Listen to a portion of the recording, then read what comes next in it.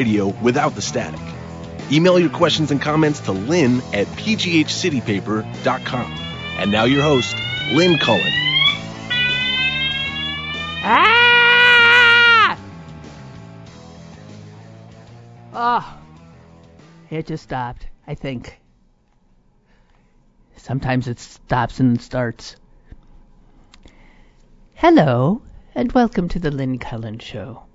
We just had a fire drill, which, as you know, happens every once in a while. First things first, it's a Tuesday, and that means my sister Susan is supposed to be joining us, and supposed is the applicable word here because we're having difficulty with the phone system. Can people still call in to the show? No? Oh, I'm being told no. Well, welcome back. It's just like old times. SNAFU. Oh, shit. So, sorry guys, it's just me prattling on. Something I'm not thrilled about, but let's just do it. I'm going to save this because it's something I want to talk to my sister about. The news being that the medical marijuana dispensaries here are actually closed because apparently when they opened, there was such a run on their inventory that it's gone, and they got nothing left to refill it, so they had to close. This is really good planning. However, I had wanted Susan to be here to talk about it. We'll try to get this fixed, and maybe she can come on tomorrow.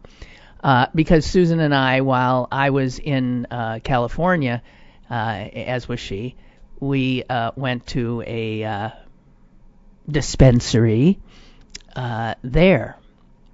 As you know, it is legal in California to sell marijuana for recreational use as well as medical use, and you do that at the same place where we went. And I just wanted to share with you my experience, but I was going to wait till Susan got here. It was amazing. I mean, it was really amazing, extremely professionally done, an extraordinary array of things. I did buy some medical stuff without a prescription. I did buy a jar of cream that is supposed to help arthritis pain if it's, put on the skin. And I bought that for a friend. And and then we bought some more for another friend who has MS. And man, there was just everything there you can imagine. There's even stuff for your dog. If your dog has anxiety, if your dog has, who knows what. Anyway, since I've been pretty much on the wagon, I didn't buy much of anything for me, but I did try a little edible, which was, as edibles often are, more than I thought it would be. And so it's a riot. Pennsylvania apparently started this without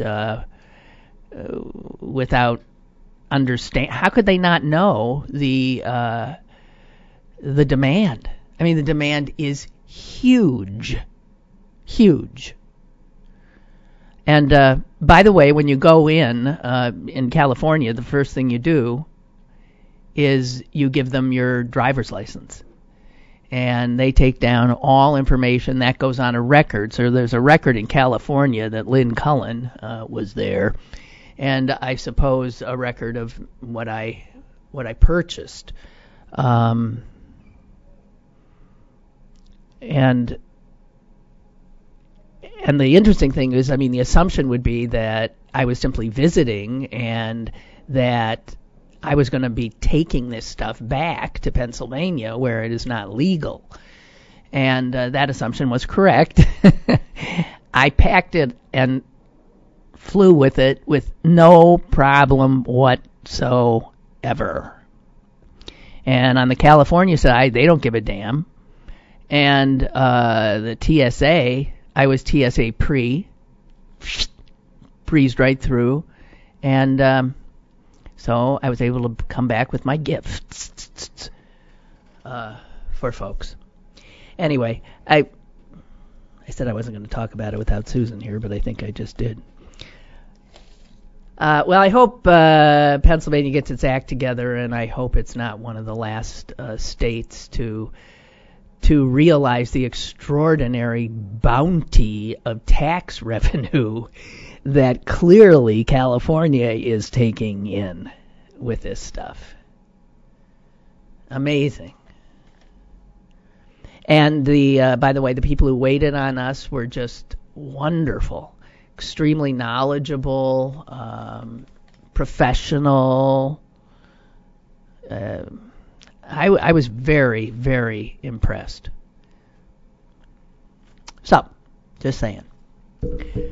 Also, a programming note for this evening. WQED,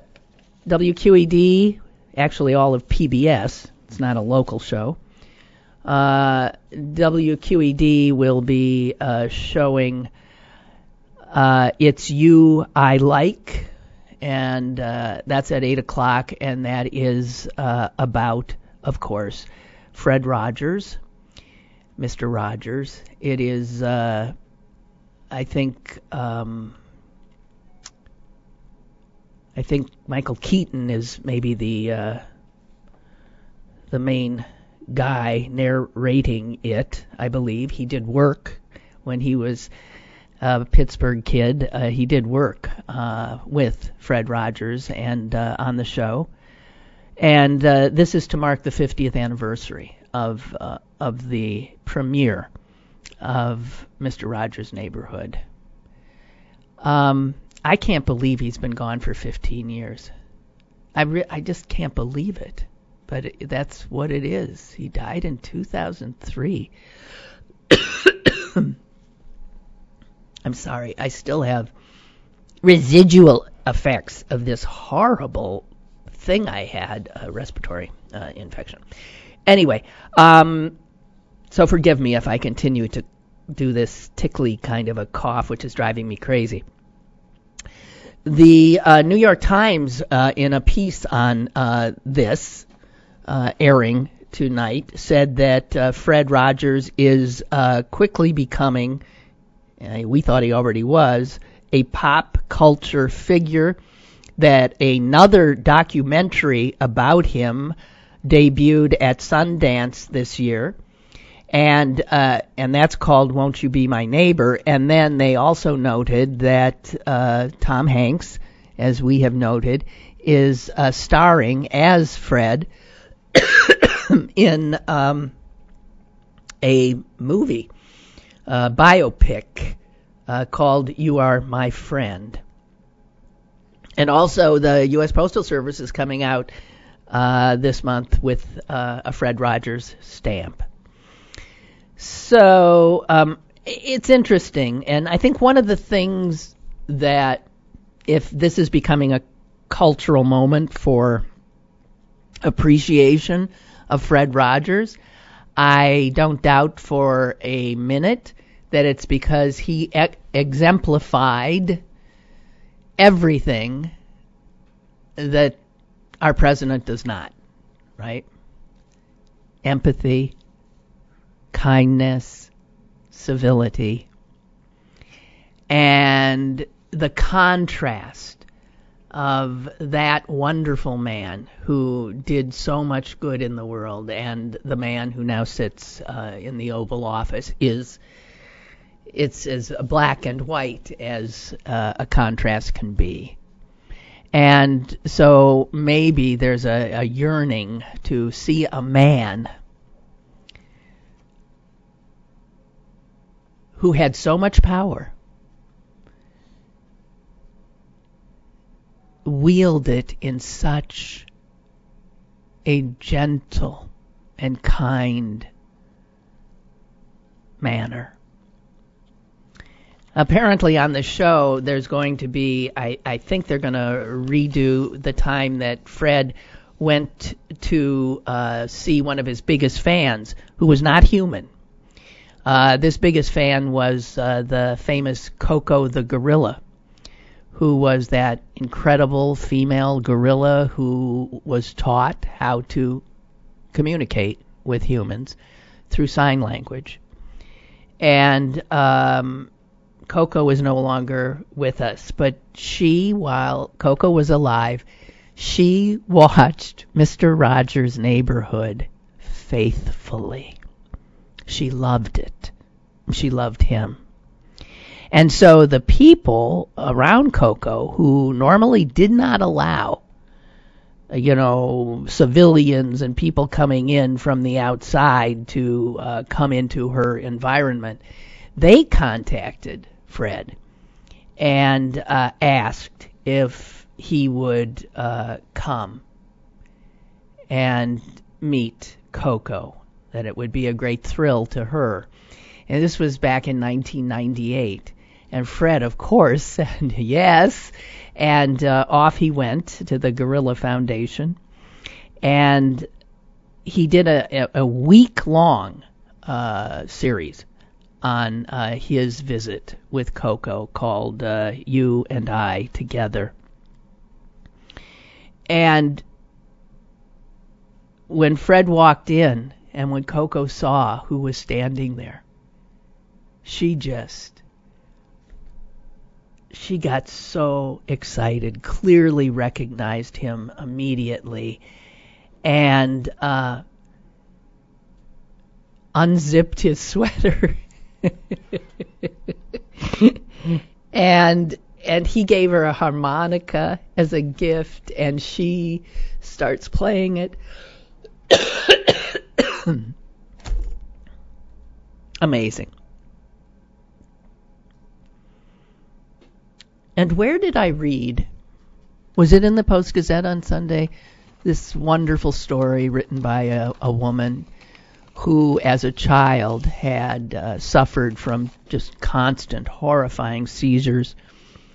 And doctors told her parents that the only cure was literally to remove half her brain. Can you imagine? One whole hemisphere of her brain was to be removed. And this is a child who, because of her condition, didn't really have many friends, couldn't regularly attend school. And so she too, like Koko,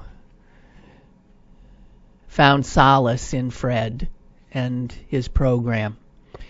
And when she was heading off to Baltimore to have this surgery, her mother got in touch with the people at here in Pittsburgh and asked if there and told them what was happening, and asked if there was something that Mr. Rogers could maybe sign an autograph, write her a note or something.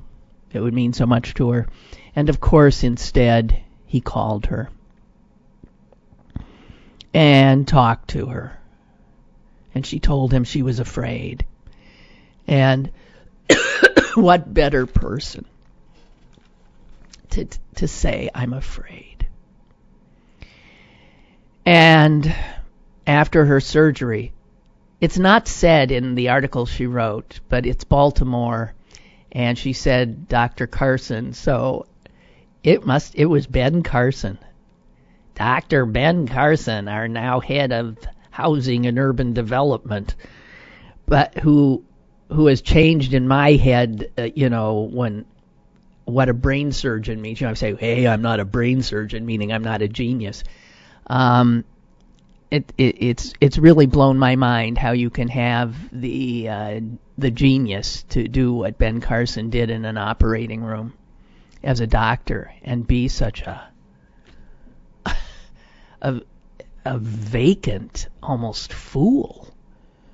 in the political realm, at least to me, it seems that way. But Ben Carson did the surgery, and then I guess initially things didn't go well. Her brain swelled. She went into a coma. Fred called every day. Talked to her mother, prayed with her mother, called every day. And then one day said to the mother, do you mind? I want to come see her. And she's in a coma, Mr. Rogers. You know, there's no way that she'll know. I don't care. I want to come and see her. And Fred got on an airplane here in Pittsburgh, flew to Baltimore, went straight to the hospital, came in with all kinds of he came in with a violin case or something, a clarinet case, I think, that he had stuffed full of puppets, you know, King Friday and all the stuff.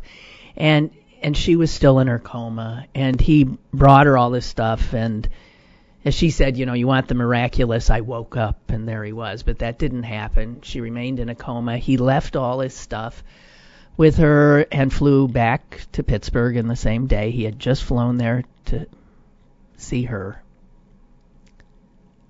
And since she wrote this piece I read, and perhaps you did too, obviously she rallied, and obviously the operation was a success, and obviously taking an entire hemisphere out of somebody's head does not prevent them from going on to live a full life, as this woman did and has continued to do, and wrote this beautiful, beautiful piece. Fred. I was thinking today, somebody had suggested you need to have Sally Wiggin on to talk about Adam Lynch's passing. For those of you who don't know, Adam Lynch was a colleague of Sally's and mine at WTAE television, and was somebody who was on television in Pittsburgh from almost day one. He was an anchor on all three stations here, and he finished his TV career at WTAE, lucky us. We had the delight of having him in our lives. So I was thinking about Sally, and then I saw this today about Fred, and I thought, geez, I'll try to see if I know Joanne, his wife, is extraordinarily busy right now. It's, I think, a full-time job being the widow of Fred Rogers, constantly being asked to, you know, be part of all of these things that continue to go on, thank God, in his name and on his mission. And so I will try, okay, to, as I said yesterday, I'd really like to get more guests in, and so that's what I'm going to try to do. In fact, Bob has just emailed me saying, I'm sure your audience is curious to know what your relationship with your now late colleague Adam Lynch was like. Well, I have to tell you, I saw it in the obituary that they ran. Somebody stole my comment, but it's okay because the guy who stole it is constantly giving other people clever little things to say. In the obituary that was written in the Post-Gazette, somebody said what I always said about Adam. He's the oldest Cub reporter in the world. And I say a Cub reporter being, you know, a new reporter, eager, so excited about everything. Oh, I'd love to cover that fire. Oh, I'd love to do that. And that's how Adam was. He was much older than me. He was old enough to be my dad. And I would watch him like get excited. It didn't matter what the story was. He was always just, he was like, he reminded me of, like, you know, the Dalmatian at the firehouse. As soon as the siren starts, wow, bounding onto the fire truck. That was Adam. And, I mean, to still have that level of passion about your job until the very end is amazing. Amazing. And let me just say this. He was just a wonderful guy. I know when people die, everybody says, oh, he was so wonderful. Oh, he lit up a room. Oh, this, that, and the other. No. Adam was just the nicest human being imaginable. He had the most incredible voice. Incredible voice. But he had this rib cage. I mean, he was physically built in this strange way. So he had a rib cage that, like, sort of protruded. And I think is what gave him, he probably had some amazing diaphragm or something. He was built differently. And my other sense about Adam is, if I think about Adam, I think about a case of beer. I don't know why, but it seems to me Adam and beer were something too. I can't quite remember. Sally would. Just a delightful human being. And I was always thrilled after his retirement to see that he would often write letters to the editor or op-ed pieces. He remained the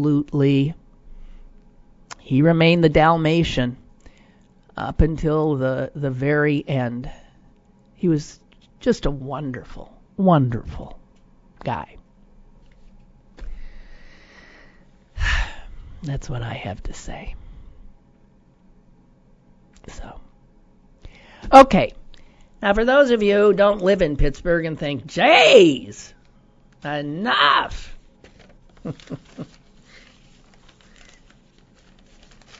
One of the reasons I don't watch cable news anymore, rarely. I admit I tuned it in this morning out of curiosity. After having read newspapers, I thought, what would be what they are talking about? And when I tuned in, it was pretty much toward the top of the hour, they were talking about this idiot Sam Nunberg, who was, I guess, all over the air yesterday, saying, I'm not going to answer the subpoena by Mueller, let him arrest me, and all this kind of stuff. And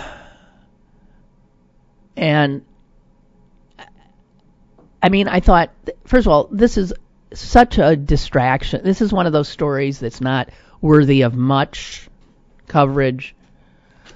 And I laughed out loud when I saw that what they were reporting after I'm sure, breathlessly last night, doing probably wall-to-wall coverage pretty much on him. I might be wrong, but I think I know of what I speak.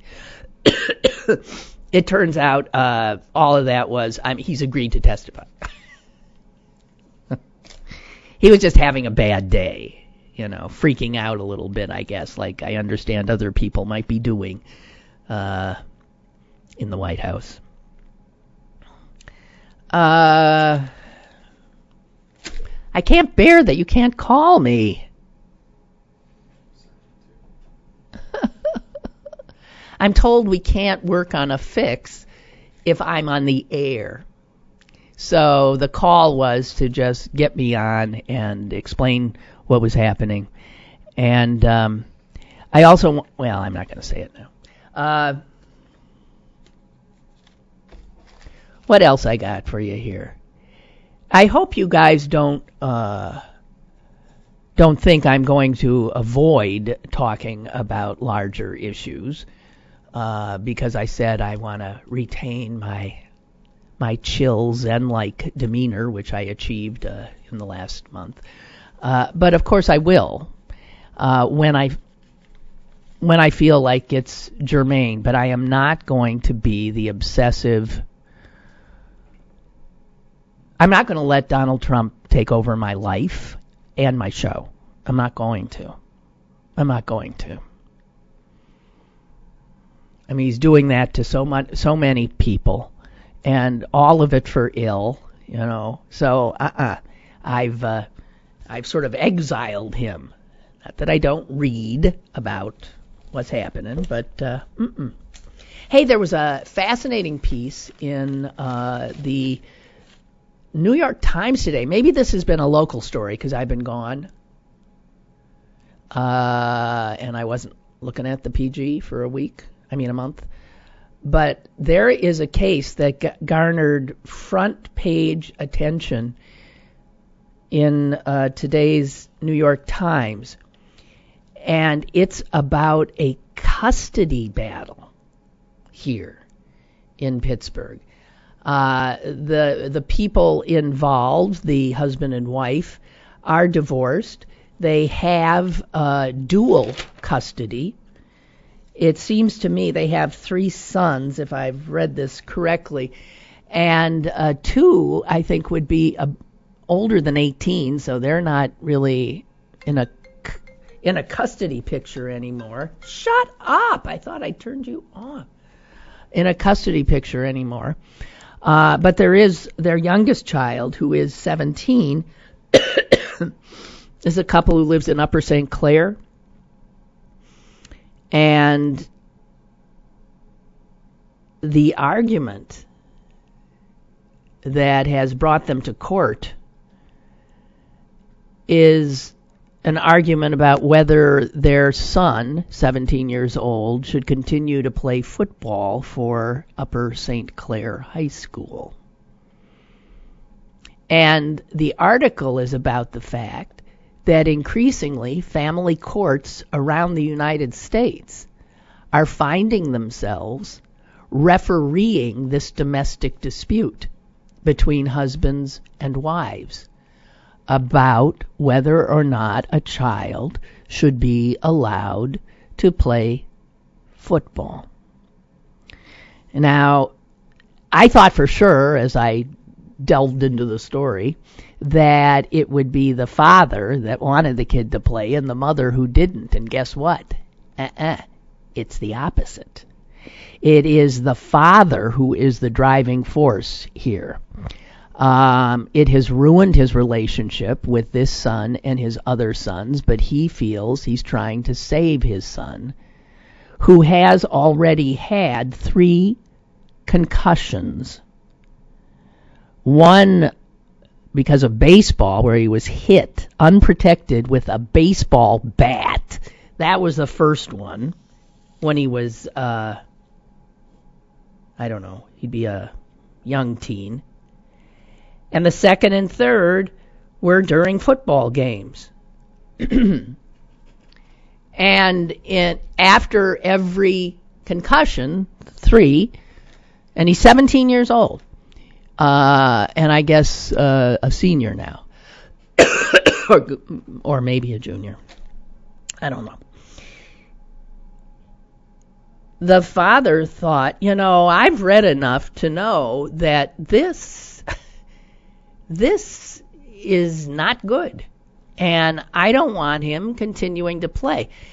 And I guess this was in court and not decided, and the kid still was able to play the last season with USC, right? Well, that is it. Upper St. Clair, not University of Southern California. Upper St. Clair. And he did not get a concussion. But the father's trying to keep him from playing his senior year. And you're sure the kid must be enraged because he wants to. The mother's point is that the kid is, here's her quote, her attorney's quote.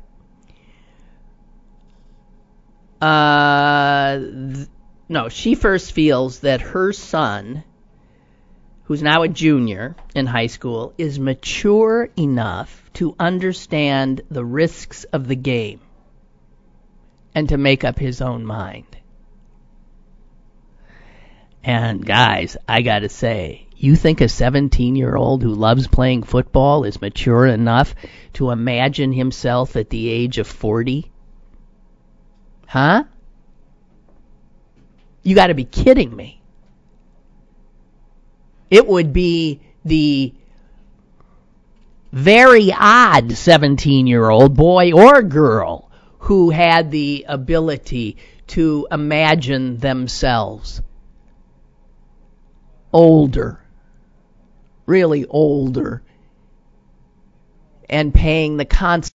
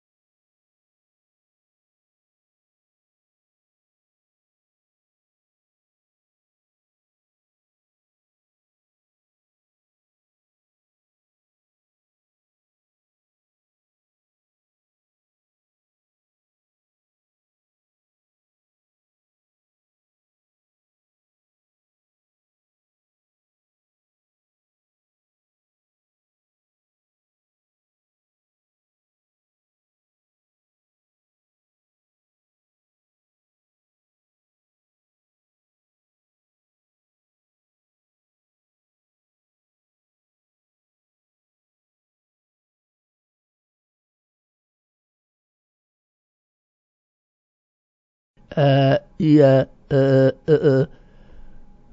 Oh, you can hear me? Somebody can hear me? Looks like it should be okay now. Can you hear me now? Did you get my pantomime? Pantomime? So you can hear me now? Margaret says she can hear me. And, I don't know. If one other person would simply tell me if you can hear me, I will continue on apace. Yes, audio's back. Damn. Excuse me, I would like to retain my Zen-like state. Deep breaths. That's what I found. Breath. Really important. There. Okay. Somebody also suggesting I have Chris Potter on the air. I agree. That'd be good because he is decamping, getting the hell out of the Post-Gazette and heading over to public radio, over to WESA, where he's going to be the head of some. I'd have to. We'll have him on. Okay, and now somebody else says no sound. You know what? I can't. Guys, you're driving me crazy now. It is working. Yeah. Okay. Fine. There she said it. She said so. I wanted to talk about the teachers' strike in West Virginia, if I may. First of all, I was stunned to see, I tout sometimes that weekly magazine called, strangely, The Week. It is a compilation of articles, editorials, cartoons, everything from the last week. And for people who don't regularly watch news, and I've now become one, it's a great way to catch up, although for somebody who does a show like this, it's a little too late. At any rate, who did I just read? Who's that comedian, something Black? Why am I blanking on his first name? He's older, and why am I thinking? Anyway, he said that when he's on airplane flights, he takes, or he's going away, takes like 4 or 5 weeks that might have piled up, and he goes through them, and he gets a lot of fodder, he says, for his stand-up. And I'm thinking, yeah, I understand. I get fodder there for this. So it's full of little stuff. But I happened to check out the latest edition last night, and they had a story totally wrong about the West Virginia teacher strike. They had this story saying it was over. And I've never seen anything that wrong in that publication. I don't know what the hell they decided. They said it's over. The teachers going back, and what they did is they went on what the union leadership told them. They said, yeah, we got a 5% increase offer. The House has passed it. The governor is going to sign it. The only thing that was still not done is the Senate. But everybody seemed to think so. The Senate didn't go along. And then it turns out the teachers have told their leadership to go that they aren't going back till they get everything they want. They're being really militant.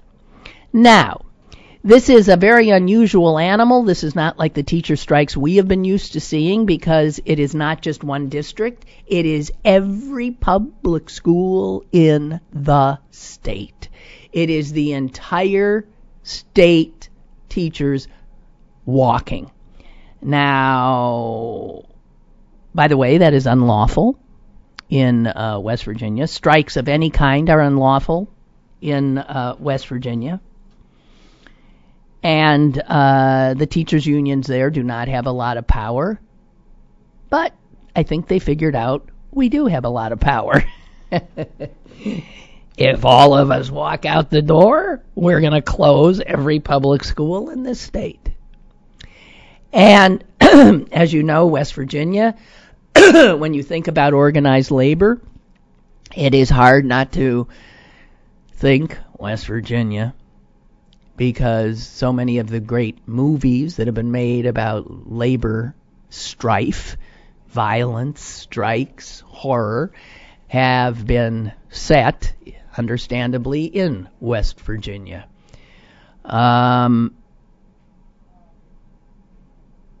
But what is happening with the teachers in West Virginia now is pretty amazing. It's sort of revolutionary. And I want to note something that Michelle Goldberg noted in the New York Times today. This is led by women.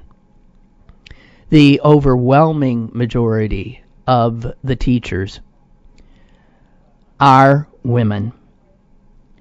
And as we are seeing increasingly, it is women who are becoming the most vocal and visual sign of resistance and reaction to the government, which is mostly men. The rebellion that they have started in West Virginia is looking to be contagious. Teachers in Oklahoma, who are even more abysmally paid, West Virginia teachers are paid 48th out of the 50 states in terms of their pay. Oklahoma is 49th. And the Oklahoma teachers are also considering, whether they do it or not, I don't know, a statewide strike. Oklahoma, as you know, is not considered a big labor union state. Also, there are rumblings out of Kentucky and some talk of the state of Kentucky's teachers walking out. This is an indication of uprising, as is what is happening in high schools right now with high school students after the shooting in Florida. And Michelle Goldberg is wondering if what we're seeing, the teachers' strike in West Virginia, the students, if we are seeing these marginalized groups, young people, children, women, being the force that is going to set off a grassroots kind of powerful movement of saying enough. Enough. Too soon to say, but as I said yesterday with that Kierkegaard quote, we can only sort of figure things out in retrospect. Looking backward, do things make sense? But we have to live now and moving forward. So it's hard to say where we're going moving forward. But what has happened in the very recent past, if it continues to snowball, suggests that we may be seeing the beginning signs of a true grassroots kind of rebellion and revolt from people who have hitherto been acted upon, not acted. And if that's true, we're in for quite a year.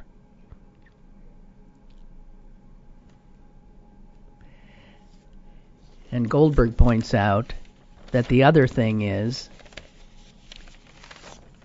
it also could be ironically, the way that Donald Trump will make America great again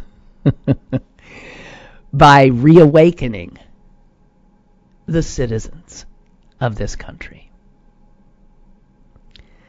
And if by his noxious presence that is what we get,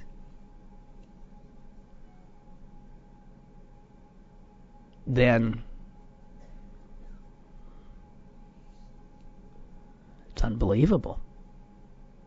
And I'm starting to feel that the reaction to him and to his enablers and to the chaos and confusion and discombobulation of just about everything that they have wrought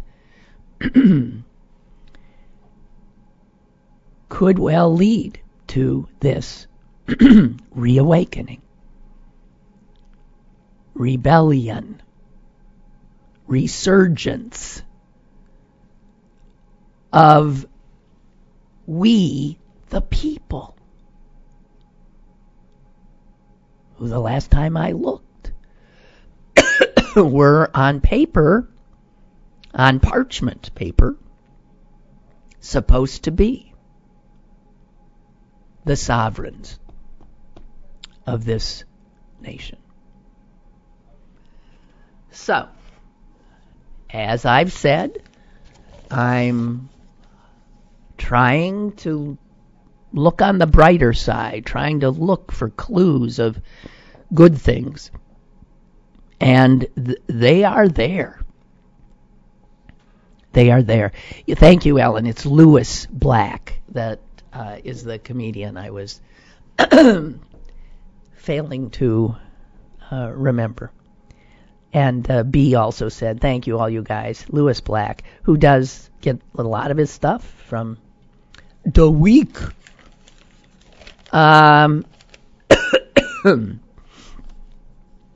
Okay. I just love sharing things with you that I didn't know. Oh, wait a minute. Before I do that, since I brought up the kids at Parkland, that was the name of the school, right? Or town? As I said, I was not immersing myself. I was certainly aware of the latest horror, and then was heartened to see the reaction of these children.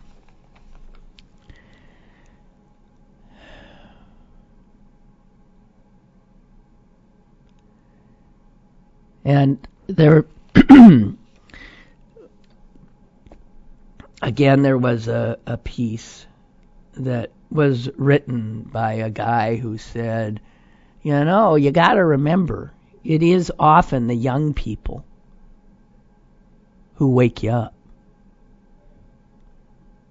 It's young people, idealistic, still not cynical, not having learned to be totally cynical. It's young people who, when in this horrific way, come face to face with what horror the world can bring, react in a absolutely proper way.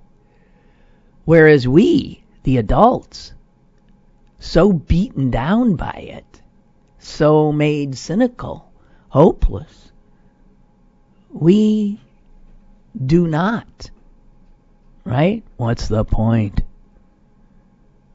What's the point? If after they mowed down all those little children, nothing happened, then what's the point? It's impossible. So these kids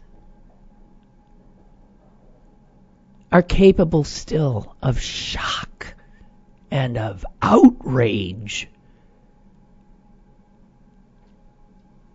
And because they don't know how the system is rigged, our political system, how intractable the forces that have shaped the world that they now see as appalling are, it's because they're young and idealistic that revolutions are often made by young people.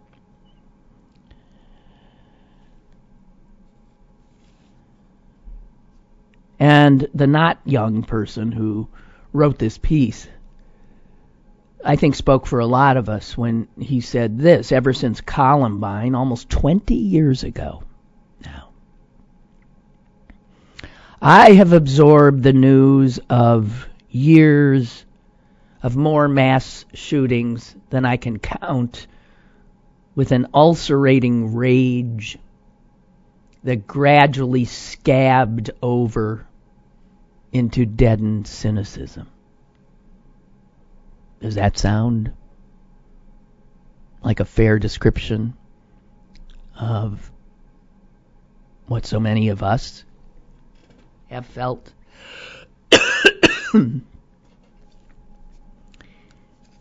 And he goes on, sounding like us.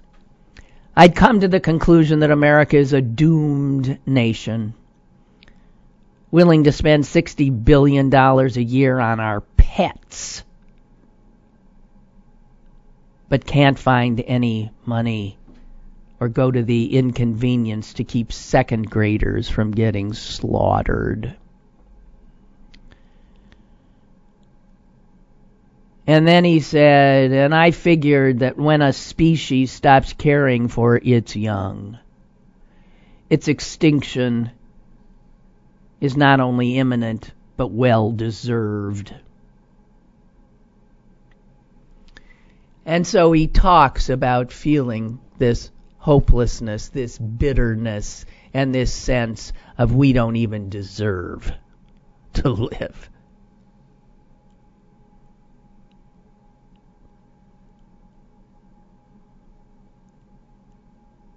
He says power is like money. It's imaginary. It's entirely dependent upon faith. And cynicism is also a kind of faith. The faith that nothing can change. That those institutions are so corrupt, they're beyond redemption. They're immune to intimidation. Right? But then he says, these kids.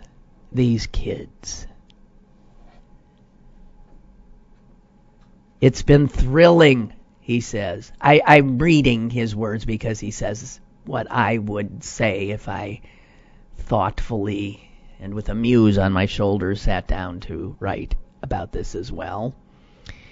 It's been thrilling to watch these furious, clear-eyed teenagers shame and vilify soul-dead politicians and soul-dead lobbyists for their complicity in the murders of their friends.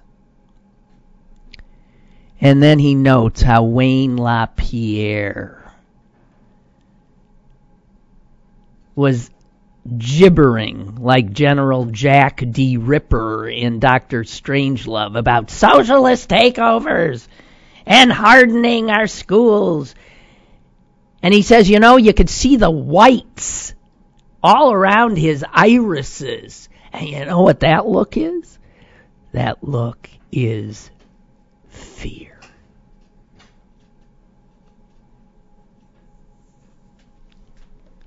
So he says, keep it on, keep doing it, kids. My message to you is come and get them.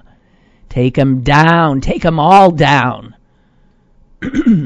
All those cringing provincials who still think climate change is a hoax. that being transgender is some kind of a fad, and that socialism needs purges and re-education camps. Take them down, those people who think gender roles should be as disfiguring as foot binding. Take down the vampiric two-party system. Take down the savage theology of capitalism. Rip it all to the ground.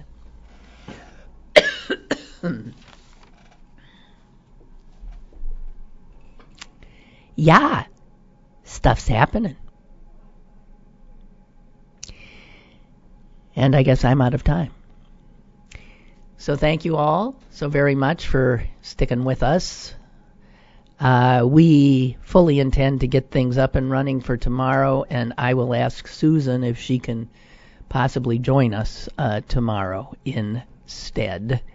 So have a great day. Remember, if you want to tune in to PBS tonight at 8 o'clock to see the inimitable, wondrous Fred Rogers. Bye-bye.